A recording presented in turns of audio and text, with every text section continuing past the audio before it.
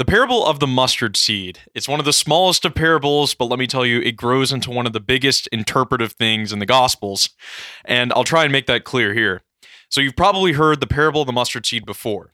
It's in Matthew 13. He told them another parable. The kingdom of heaven is like a mustard seed, which a man took and planted in his field. Though it is the smallest of all seeds, yet when it grows, it is the largest of plants and becomes a tree, so that the birds come and perch in its branches. Okay, kind of a small parable. It's like the kingdom of heaven. So the church, if we're taking this interpretation, is like a mustard seed, and it's the smallest of seeds. So it starts in the smallest of ways. Yet when it grows, it becomes the largest of plants, the largest of a bush, and becomes a great tree, so that the birds come and perch in its branches. So here the interpretation would be the kingdom of heaven, so the church, Christianity, it's the smallest of seeds. And then when it grows into this great tree, and then the birds are meant to represent the nations, which come and perch in its branches. And there's precedent for, obviously, the tree. You have like the dynastic line of David being called Jesse's tree in Isaiah 7, Isaiah 9, the stump of Jesse. So dynastic trees are no foreign thing for, describing kingdoms.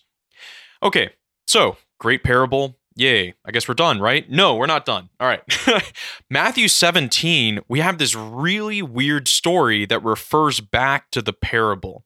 Okay, so Matthew 13, we have this very short parable. Mustard seed's going to grow to the grace of trees. It's the kingdom of heaven. Okay, in Matthew 17, verse 14, we have a healing that happens. When they came to the crowd, a man approached Jesus and knelt before him. "Lord, have mercy on my son," he said. "He has seizures and is suffering greatly. He often falls into the fire or into the water. I brought him to your disciples, but they could not heal him." "You unbelieving and perverse generation," Jesus replied, "how long shall I be with you? How long shall I put up with you? Bring the boy here to me." Jesus rebuked the demon, and it came out of the boy, and he was healed at that moment. Then the disciples came to Jesus in private and asked, "Why could we not drive it out?" He replied, "Because you have so little faith. Truly, I tell you, if you have faith as small as a mustard seed, you could say to this mountain, 'Move from here to there,' and it will move. Nothing will be impossible for you." Okay, a few points here. We have this man coming up to Jesus saying, "Lord, have mercy on my son. He has seizures and is suffering greatly. He falls into the fire or into the water. And I brought him to your disciples, but they could not heal him." Okay, so it's a little weird, the fact that he would fall into fire and fall into water. He's having these seizures, like falling into fire, falling into water. Like, that's very specific. And then we also have that, the man brought him to Jesus' disciples. And remember, Jesus gave to his apostles the ability to cast out demons. But, the disciples couldn't cast out this demon. And all of a sudden, Jesus just goes off. He's like, "You unbelieving and perverse generation, how long shall I stay with you? How long shall I put up with you?" Now imagine if you're the man with the son who's demon-possessed and is throwing himself and having seizures and stuff, and you're like, "Hey, heal my son." And then Jesus says, "Faithless and perverse generation." You're like, what about my son? Why are you talking about this generation? I'm talking about my son. He's right here. He's demon-possessed. He needs healing. Well, Jesus is obviously drawing a parallel here.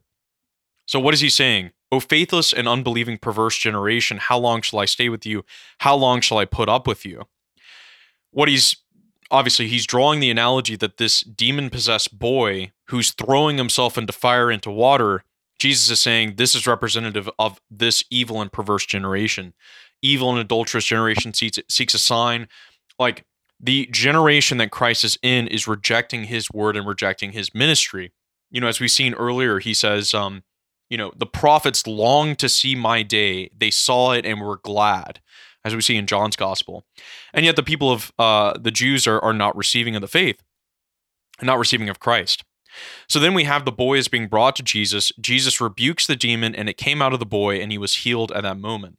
So Jesus is able to cast out the demon from the boy. He's able to cast out the demon from the perverse generation. The disciples came to Jesus in private and said, "Why couldn't we drive it out?" So, the apostles are thinking, like, why were we not able to do this? Jesus replied, "Because you have so little faith. Truly I tell you, if you have faith as small as a mustard seed, you can say to this mountain, 'Move from here to there,' and it will move. Nothing will be impossible for you." Faith as small as a mustard seed. I wonder where we've heard that before. Oh yeah, Matthew 13, the parable of the mustard seed. So what's faith as small as a mustard seed? Well, what is the parable of the mustard seed proclaiming?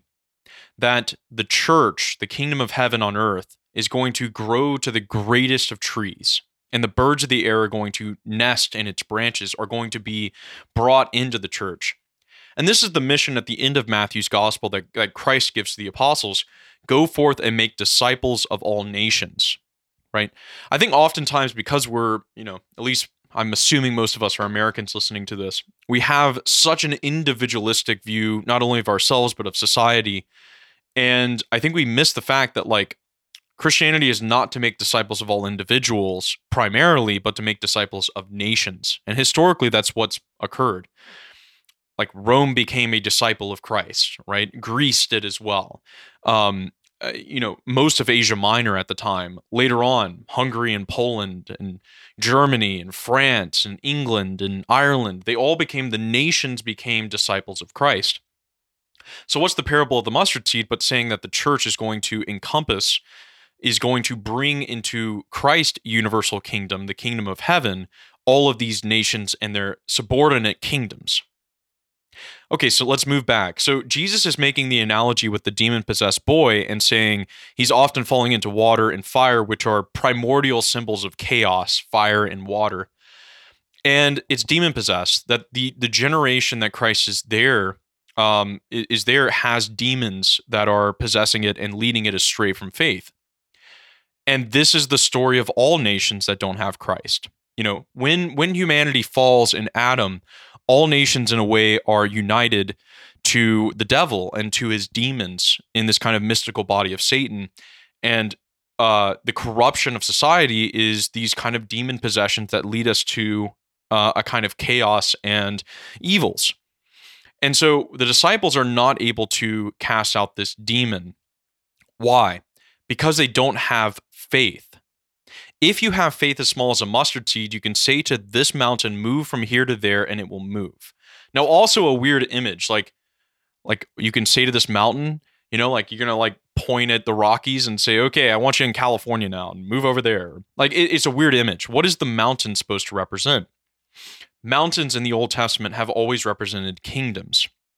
And likewise, capital cities are often built on high hills. So Jerusalem's built on Mount Zion, true pole of the earth, as we read in Psalm 48. Psalm 48, "Great is the Lord and greatly to be praised in the city of our God. His holy mountain, beautiful in elevation, is the joy of all the earth. Mount Zion in the far north, the city of the great king. Within her citadels, God has shown himself a sure defense." And in Isaiah 2, we hear the word which Isaiah saw concerning Judah and Jerusalem. "It shall come to pass in the later days that the mountain of the house of the Lord shall be established as the highest of the mountains, and shall be raised above the hills. And all the nations shall flow to it, and many people shall come and say, 'Come, let us go up to the mountain of the Lord, to the house of the God of Jacob, that he may teach us his ways, and that we may walk in his paths. For from Zion shall go forth the law and the word of the Lord from Jerusalem." Finally, we have Daniel's prophecies in Daniel 2. So I'm going to do a little aside with Daniel 2. We have Nebuchadnezzar's dream, and this is in Babylon at the time. So Nebuchadnezzar, the king, has a dream, and he commands that all of his magicians, his sorcerers, and everyone interpret his dream. But there's a catch. He doesn't tell them what the dream is. So the king summoned them and said, "I had a dream. My spirit is troubled by the dream." And the Chaldeans, the Babylonians, said to the king, "O king, live forever. Tell your servants the dream, and we will show forth the interpretation." And the king's like, "No, I'm not going to tell you the dream. You're going to tell me the dream and the interpretation. That's how I know you're not just, making it up." And so none of the sorcerers, they don't know what his dream is, so they can't interpret it. But Daniel is called, and he prays to God, to know what the dream is and then interprets it. So Daniel answered the king, "No wise man, enchanter, magician, or astrologer can show to the king the mystery which the king has asked. But there is a God in heaven who reveals mysteries. and he has made known to King Nebuchadnezzar what will be in the later days. You saw, O king, and behold, a great image. This image, mighty and of exceeding brightness, stood before you, and its appearance was frightening. The head of this image was of fine gold, its breast and arms of silver, its belly and thighs of bronze, its legs of iron, its feet partly of iron and partly of clay. As you looked, a stone was hewn by no human hand, and it smote the image on its feet of iron and clay and broke them into pieces. Then the iron, the clay, the bronze, the silver, and all the gold were together broken in pieces and became like chaff of the summer threshing floors, and the wind carried them away. But the small stone hewn from the rock that struck the image became a great mountain and filled the whole earth. And then Daniel gives the interpretation of the dream that the four different alloys that made up this kingdom. You had the head of gold, the breast and the arms of iron. You had the belly of bronze, and then you have the iron and clay being made out of the feet. And so these are going to be four kingdoms that are going to come up. And then eventually a stone is going to be cut from a mountain by no human hand and breaks all of those kingdoms. So what is that stone? And then what happens to the stone? It becomes the greatest mountain that fills the whole earth.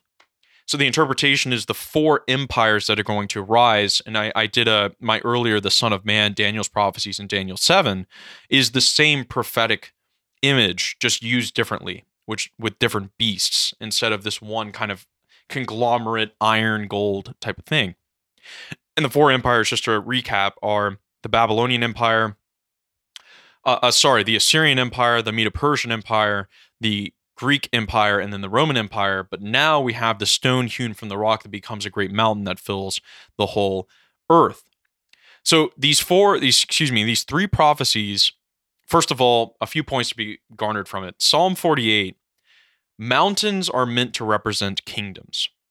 And specifically, the Mount Zion, true pole of the earth, is God's holy mountain. The mountain, from the mountain shall go forth the law. Moses goes up on Mount Sinai.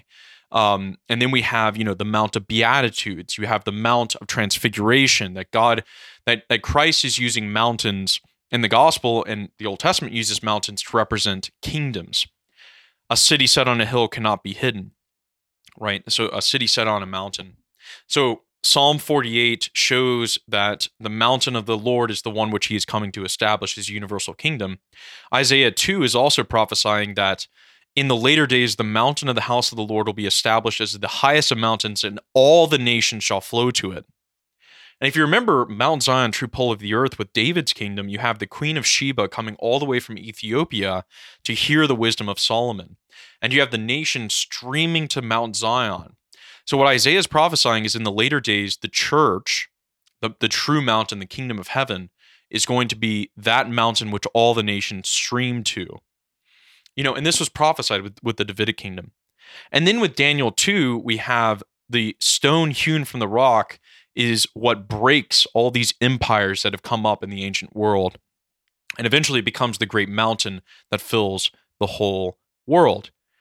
Go back to Matthew 13, we have the mustard seed, which is the smallest of seeds, but it grows to the largest of trees, so that all the birds come and perch in its branches.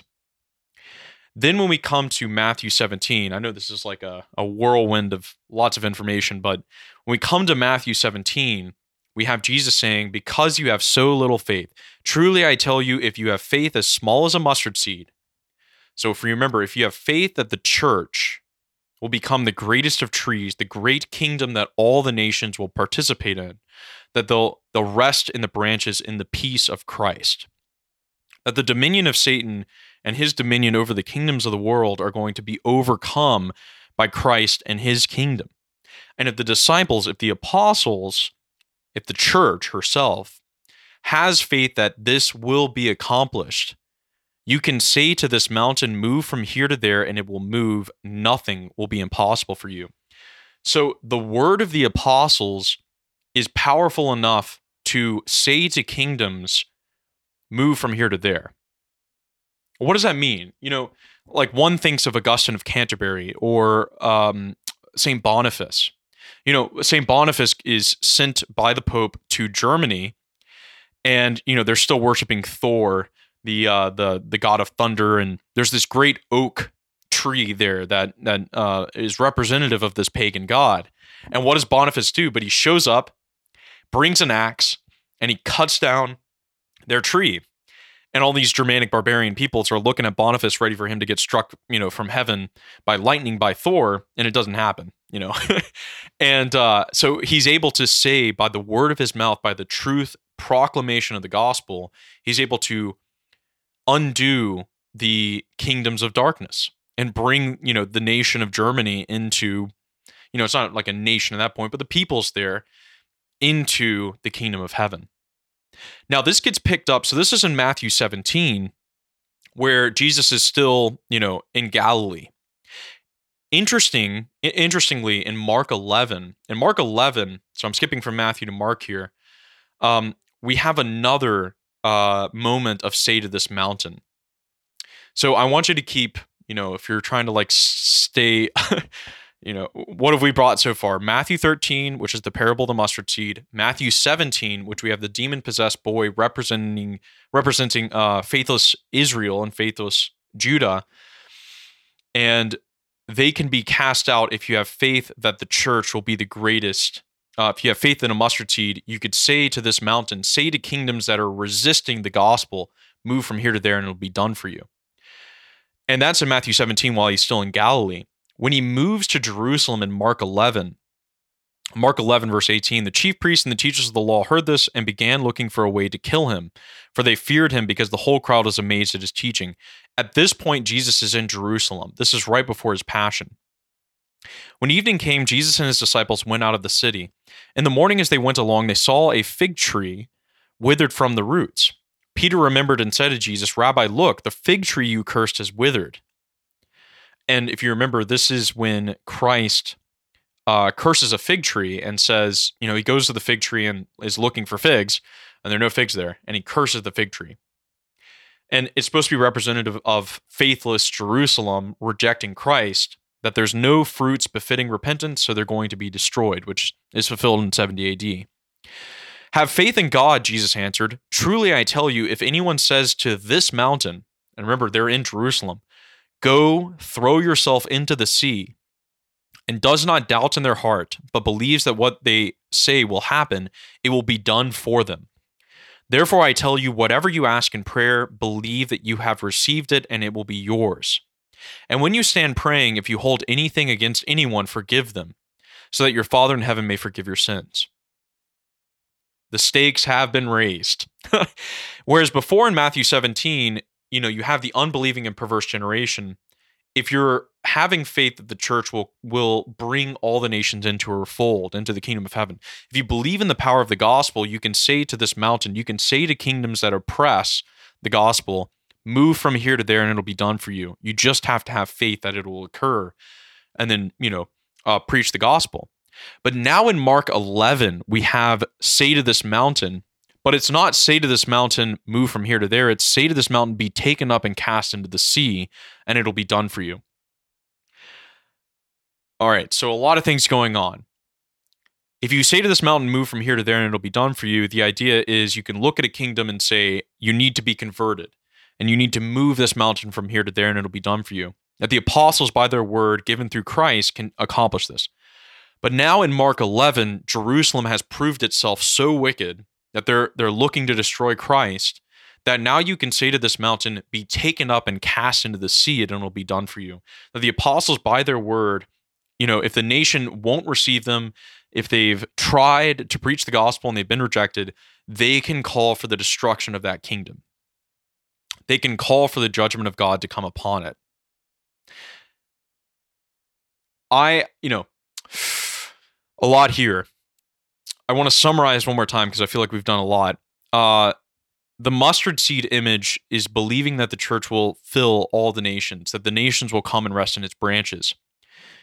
If there's a mountain, a kingdom that is oppressing the people of Christ and won't repent, then you can say to this mountain, move from here to there. And if they're still obstinate, then the apostles, by their word, can pray for its destruction. and its replacement by a kingdom that will accept Christ. To me, this is the gospel message at like full blast. This is like, you got the subwoofer in the back, you got all the speakers lined up, you got 17 Bose speakers in your souped up, Honda Civic, and you hit the play button and just everything's crashing around you. It's like, this is such a powerful image of the mustard seed.